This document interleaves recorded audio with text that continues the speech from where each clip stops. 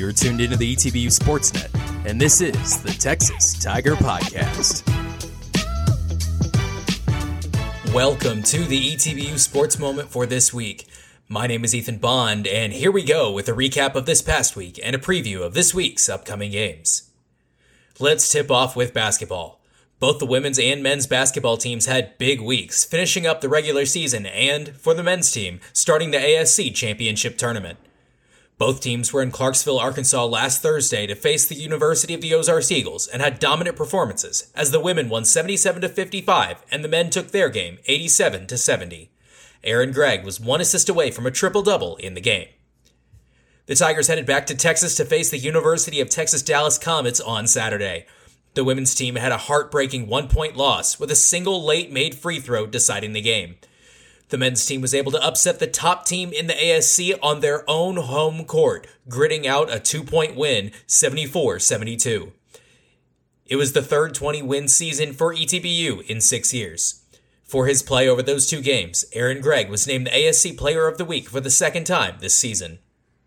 As the number 3 seed in the ASC tournament, the men's basketball team hosted 6-seeded LeTourneau University Yellow Jackets on Tuesday night in a packed-out Ornelas gym.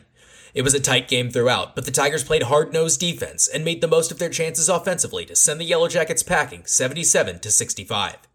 The women's team will begin ASC tournament play on Friday as the number 2 seed in the semifinals against the UMHB Crusaders, while the men's team will take on the UTD Comets in Belton, Texas at UMHB. Over on the track, the ETBU track and field teams were in Raiderland last Friday at the Texas Tech Matador Qualifier. For the women's team, Peyton Clark came in 20th in the 400-meter with a time of 1:04.04, smashing the previous Tiger record by over 3 seconds. She also competed in the 200-meter, where she came in 31st, just behind fellow Tiger Neely Shield.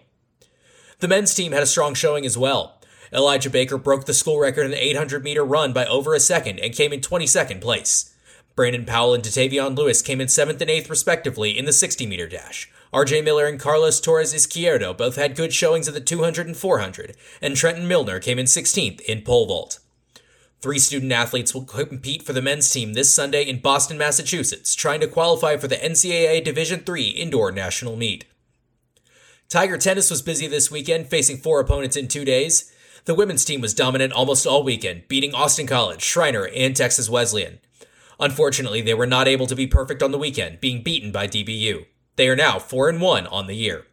The men's team went 2-2 in their matches this weekend, beating Austin College and Schreiner, then being swept by Texas Wesleyan and DBU. They are now 3-2 on the year. Freshman Sam Black was named the ASC Player of the Week, going 5-1 in his matches. The Tigers will head to Abilene this weekend to face McMurray on Friday and Hardin Simmons on Saturday. Baseball was in Alabama this weekend for a 3-game tournament. The Tigers faced some of the toughest competition in the nation against number 2 LaGrange, number 4 Birmingham Southern, and Huntington College.